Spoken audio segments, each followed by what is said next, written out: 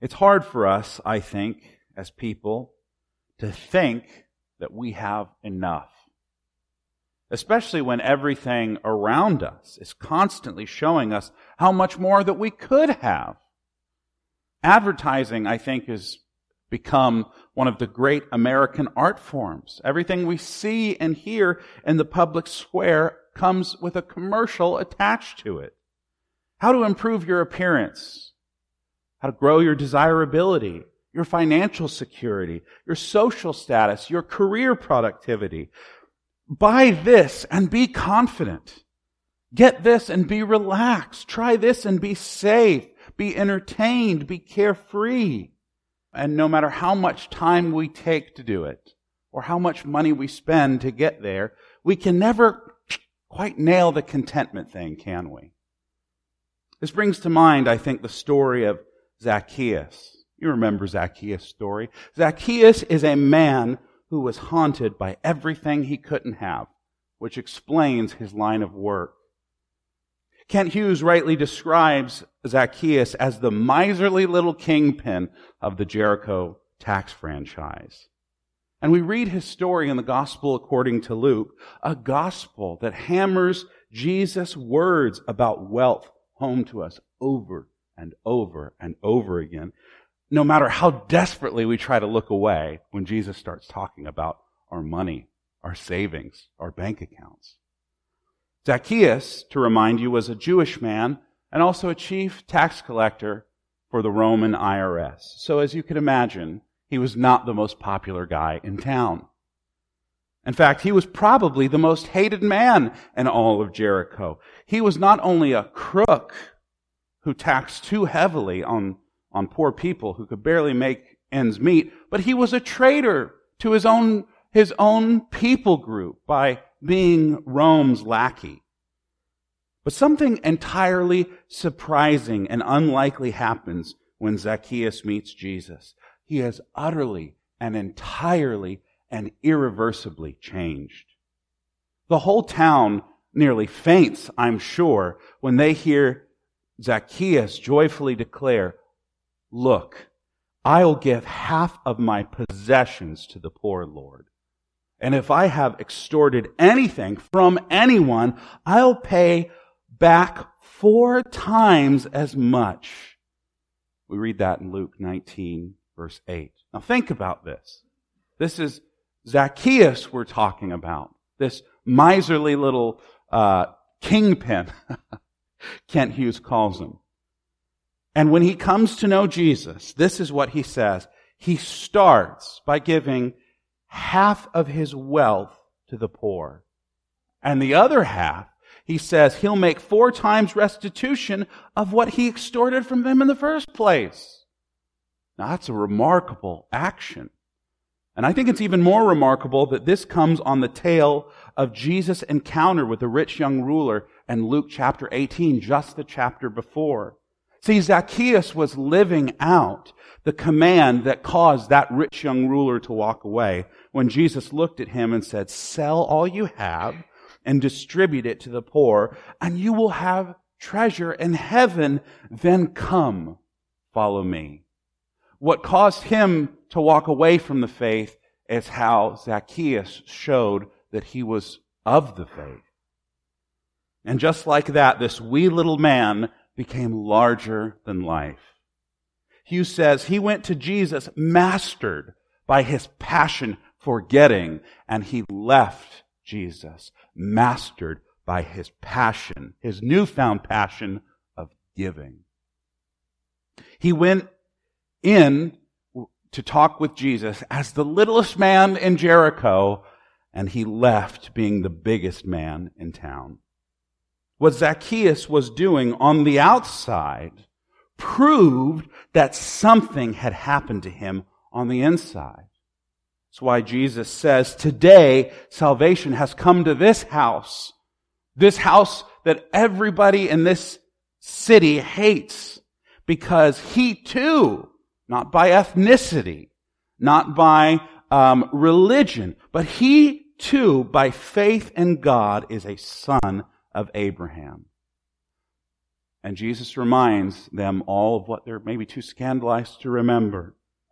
For the Son of Man has come to seek and save the lost, even criminals like Zacchaeus. Zacchaeus got saved, and his new heart and generous action was evidence. Money no longer mattered to him. Jesus and other people did. Now, why do I bring all of this up? We're not in the Gospel of Luke this morning. We're in the book of Philippians. Well, this is a story that no doubt I think would have been very familiar to Paul.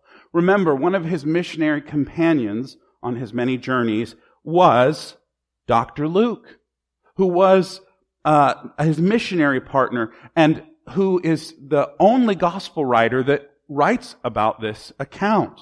So no doubt Paul and Luke, as they would talk about what they'd seen Jesus do, how they'd seen the power of His Spirit go out in the world, Luke would have told this story to Paul, no doubt several times. And so I think Paul may even have something like this in the back of his mind as he writes to this world-weary church in Macedonia, the Philippians.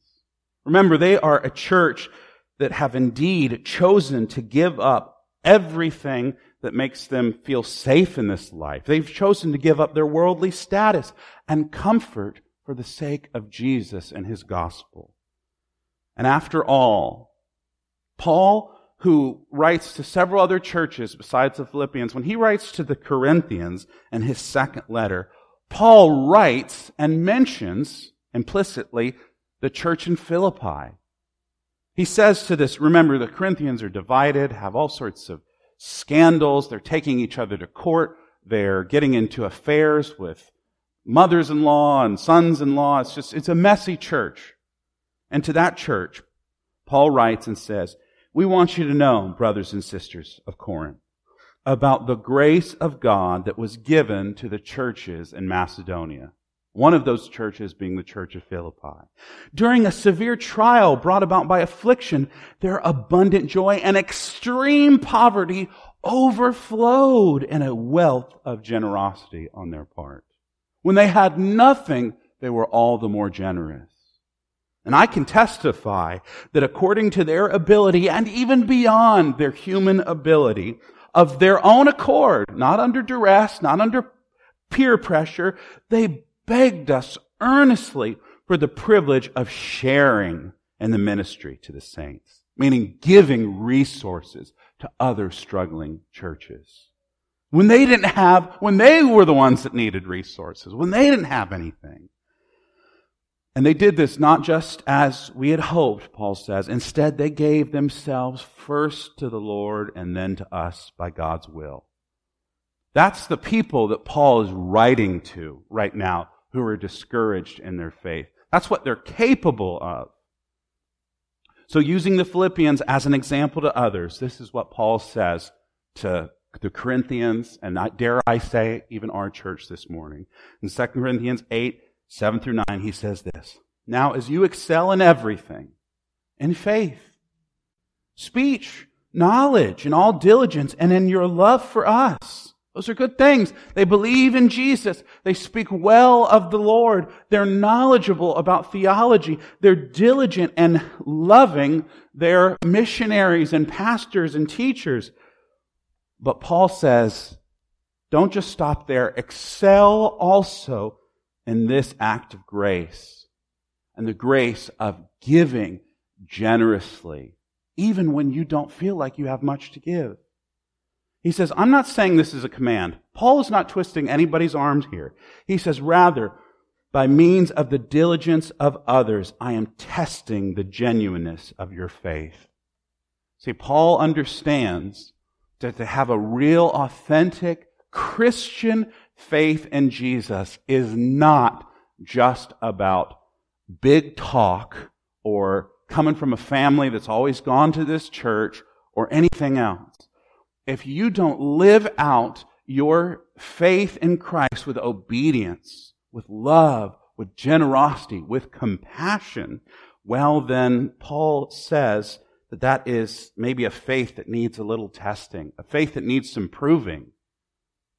And so, we see in the Philippians, and we see in Paul this morning, we see the kind of heart that has gone from greed to the utmost gratitude. And so the question for us, as we look at Paul, as we look at the Philippians, is how do we get to where they are ourselves? How do we go from the constant agitation we feel as Americans, where we always feel like we have to buy more and do more, and we compete with our neighbors and coworkers and family members? Oh, they just got the newest this thing, or, oh man, have you seen their house? They're putting up a nice patio on the back. When we're constantly feeling the pressure to hoard more, to give ourselves more, how do we get to a place where we're like this? Even when we have so little to give, the apostle could say of us, they still give a wealth away generously. And so I think for us, the question we have to ask ourselves is, what is the secret of being that kind of content? That's what Paul says this morning. What's the secret of being content? Now, in verse 10, and with some of these thoughts that we've just talked about in mind, Paul says this. He says, I rejoice in the Lord greatly because once again you renewed your care for me. You were, in fact, so concerned about me, but you lacked an opportunity to show it. So, here's a scenario. When Paul was all alone in his Roman prison cell, what a welcome sight it was for him to see. Walking through that dark doorway was Epaphroditus from the Philippian congregation. And not only was it Epaphroditus to come to check in on Paul and fellowship with him and stay with him, but he brought a love offering from the Philippians. So it's not lost on Paul, in other words, that for this church, it's not out of sight, out of mind. So for so many churches, when you're not able to see the people that you're supporting, it's easy to not remember them in prayer and giving, but that's not the case for the Philippians. They are straining. They're beating their brains trying to think, how can we be a blessing to Paul? That's how generous they are. Even when they don't know or don't seem to have an opportunity, they're just waiting for the moment. Not that they can take, but they can give. Now, prisoners of Rome in Paul's day relied exclusively on support of outsiders for their food and clothing and health care. There was no state-mandated funds for this. So what a relief it was for Paul, who had nothing, and who the Roman Praetorium gave nothing. As their church planter, they remembered him, and he was able to, from them, receive these generous and costly gifts so that even behind bars, Paul could continue his ministry of writing and encouraging other churches, of even evangelizing his own captors. But I think even more than Paul feeling blessed that when he's in prison, he gets a care package, that he gets a little bit of money, he gets things so he can spend on his own physical needs. Even more than that, Paul is thrilled that these people sending him these kind of funds, these kinds of gifts, means that on the inside, they have been transformed. They're not who they once were. There's something entirely new in God. They're no longer people that live to hoard for themselves. Romans were all about collecting social status and capital. They're just like us pagan Americans today who want to just build up our little empires and portfolios and lord this over people. That's the natural human instinct to bring in stuff and to sit on all of it and to not share and to enrich ourselves. But they are different because they are handing out to Paul, even self-sacrificially, and they're handing out their resources to anybody in their spiritual community in need, even when they're struggling to get by themselves. See, generosity in Christians leads others to worship Christ. And we can see that because Paul himself, when he receives their gifts, rejoices in the Lord, he says. Now I wonder, in this nation where there's so little worship of the Lord, if that is not a rebuke on us churches and on us Christians that we are not generous with our time and energy and love and compassion and resources. They don't look at churches. People on the outside don't look at churches and say, look how much they give freely. Look how joyfully they do it. You know what they see instead? They look at us and say, look at these people that are constantly in a civil war with one another, that gossip about each other, that fight to hold the purse strings, that want to build bigger and bigger buildings for themselves, that want to hold these big flashy conferences where they have book deals and musicians that come out with their dyed hair and bleached teeth and fake tans to lead them in singing about how great they are. Sometimes I wonder if that's why there is not more worship of Christ in our nation, is because we as a people are so ungenerous in our giving. I'm not just talking about money. I'm talking about how ungenerous we are in every facet of worship. Maybe that's some food for thought for us. But their grace, the Philippians' grace to Paul, has renewed him, he says. The word he uses here indicates the language of revival, or to put it in natural terms, in the terms of plant life, of flora. What is happening here is Paul is reblooming. He's re-blossoming.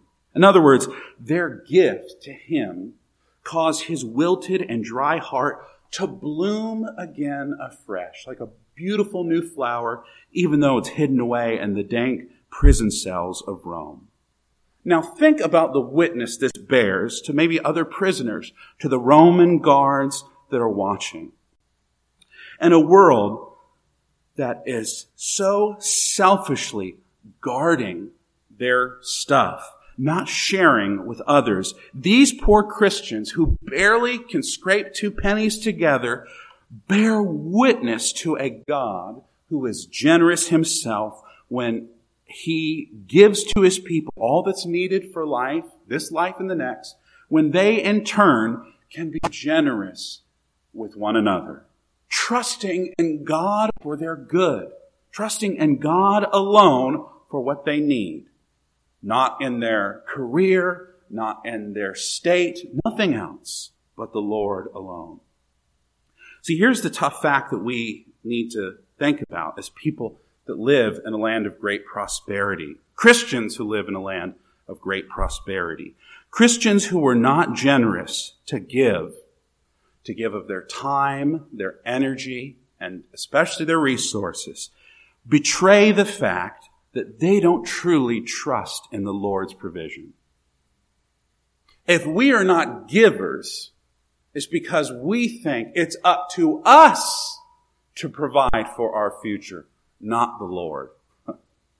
We don't trust that God, when he says, who clothes the lily of the field and gives the hole for the fox to sleep in, and who cares for the sparrow that's fallen to the ground, we don't trust that God cares even more for his own family, his own image bearers, when we don't give generously, not only to the work of the Lord, but to people, especially Christians in our life in need. What a tragic and scandalous thing. What a rebuke against the evangelicals of this nation that we are not known for our scandalous, extravagant generosity. See, what this betrays is that we have contentment really in worldly things, not in the kingdom of Christ, not in the kingdom of heaven coming down to earth where there will be no more need and everybody will have an abundance. We live in a world that could easily provide resources for everyone in it. When God made this world, he made it rich and bountiful so that nobody would go without.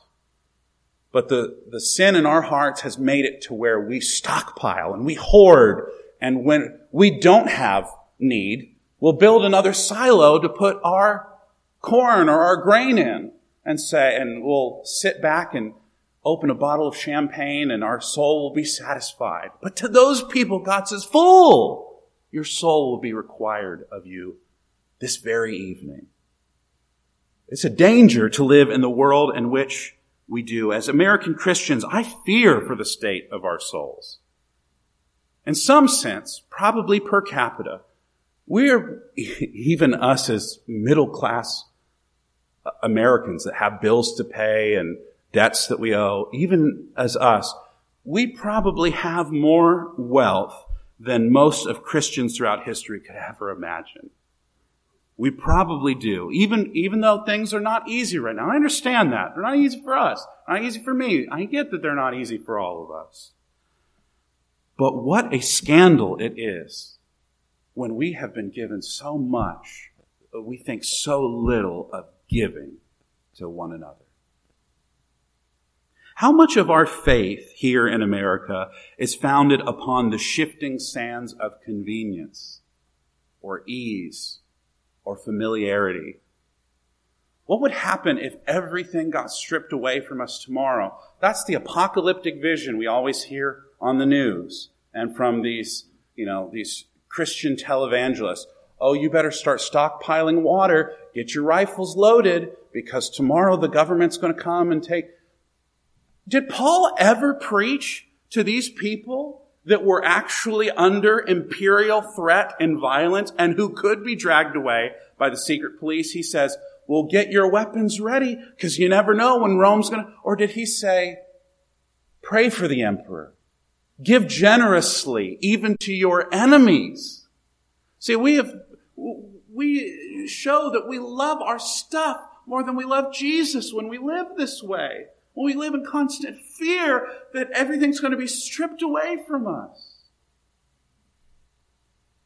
How much of our faith is founded on those shifting sands and not on the solid rock that is Christ, who is steady in all seasons and circumstances in life, whether we have food or not, whether we have abundance or nothing.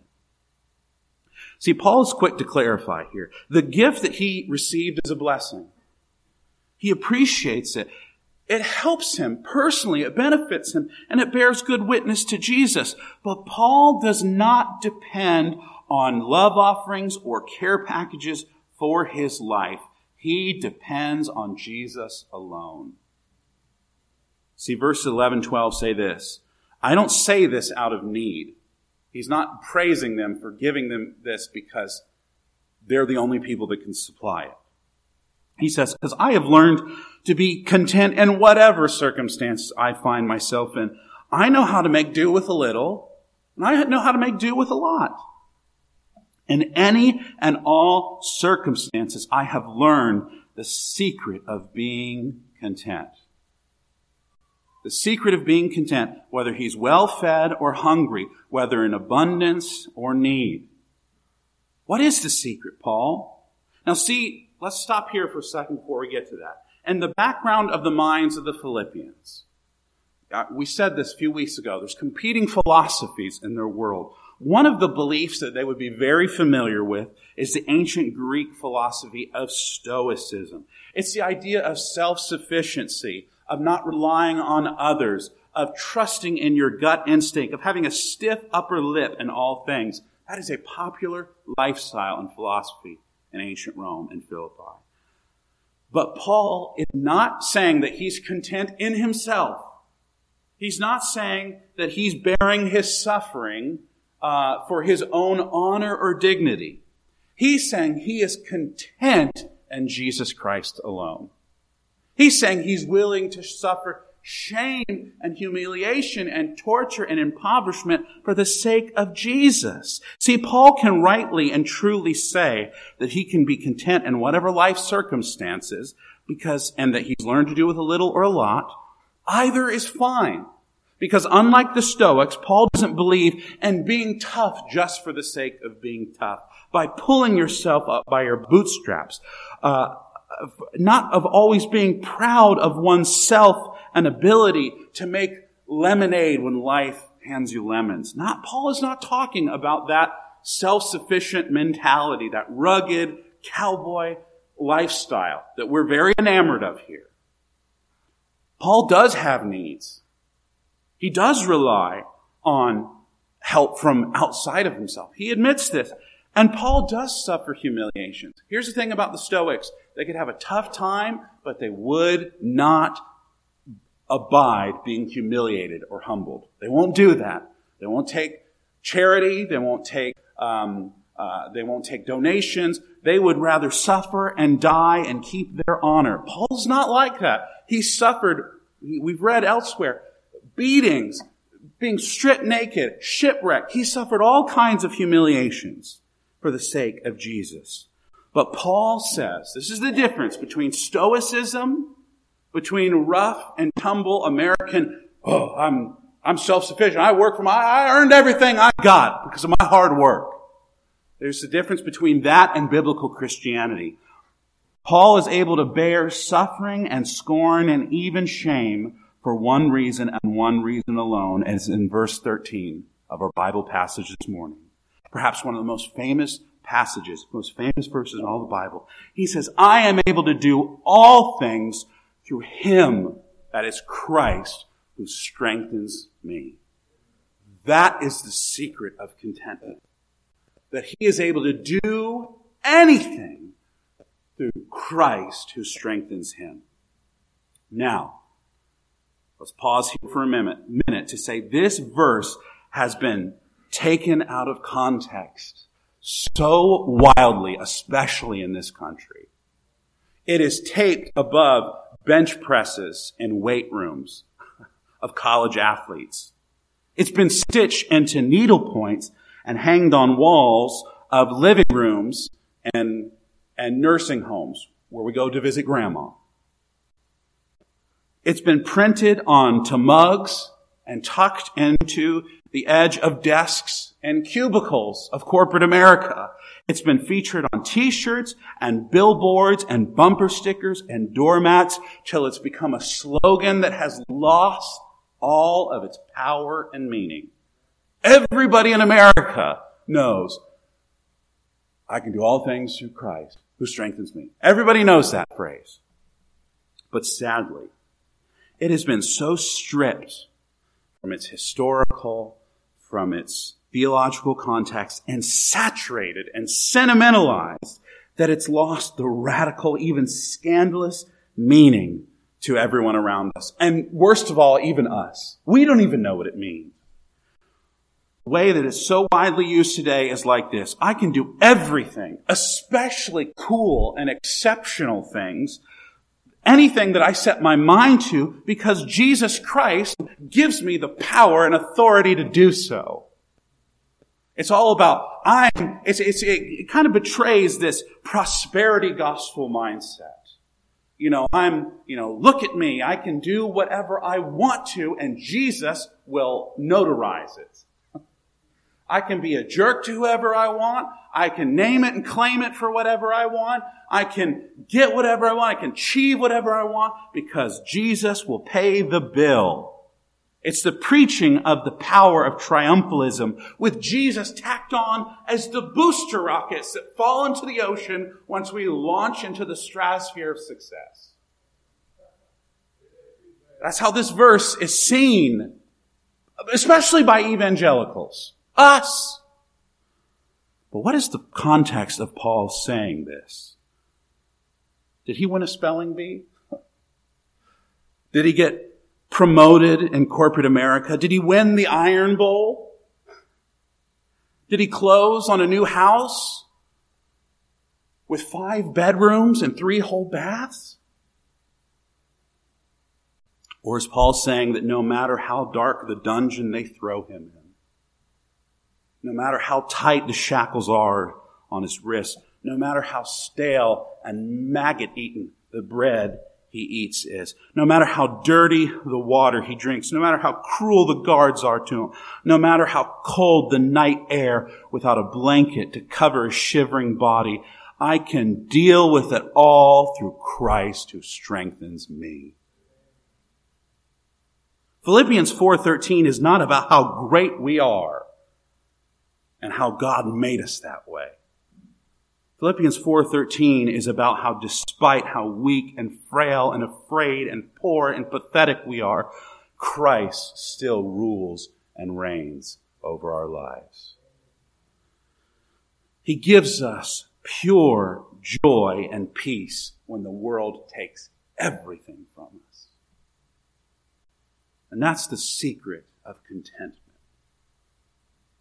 Yes, Paul says in verse 14, I am happy you did so well, Philippians, in partnering with me in hardships. In other words, he's grateful that they sent him food and clothes and blankets and soap and books and visitors and love when he was suffering alone. He's thankful for that. He's not a fool. What a joy and comfort and testament to God's love for those who suffer greatly in this world to receive those little material gifts that encourage our hearts. Paul is grateful that they partnered in this hardship with him. He's glad for it. Christians ought to be the kind of people who are deeply generous with those who are suffering for the sake of Jesus. That should just be our standard definition. That's not, only the super Christians are generous and loving and caring and self-giving. No, that's just how we ought to all be. But in the end, Paul shows us even more than that, which is a good thing, the secret of being content, the cure to boredom, the panacea to panic, the miracle tonic to fear and discouragement and hopelessness and even death itself is in Jesus and Him alone. See, Christ is the strong one who strengthens us in our weakness. Him who hung the stars in the sky is the one who hangs on a cross in our place so that come hell or high water, in all things we can make do. We can be content because in Christ we know our future is everlasting life and peace with God and one another. Christian, do you need to learn the secret of being content this morning? I know I do. So when the chemo starts, and when the bills come due, and when the family falls apart, and when the job offer is revoked, and when the pension shrivels, and when the depression creeps back, and when the aches start up again, and when the shame is too much to bear, and when the kids aren't all right, and when the marriage is on its last leg, when the house is too quiet and lonely and not filled up with the people it used to be, when all seems said and done, you can be content in all situations. You can be at peace in all circumstances. You can have joy even in the middle of your heartache. Because through Christ, your strength, your hope, your love, your life, and your joy, you can do all things. Let's pray. Lord Jesus Christ, Son of God, have mercy on us, poor sinners. When our hearts long for all the things that can never satisfy us, be the one who is our all in all. Unlock contentment, even joy in us by the power of your Spirit. Unclench our fist from the fading things of this world and let us cling to Christ instead, who clings to us through it all. And all these things we ask and pray in the precious, powerful name of Jesus Christ our Lord. Amen.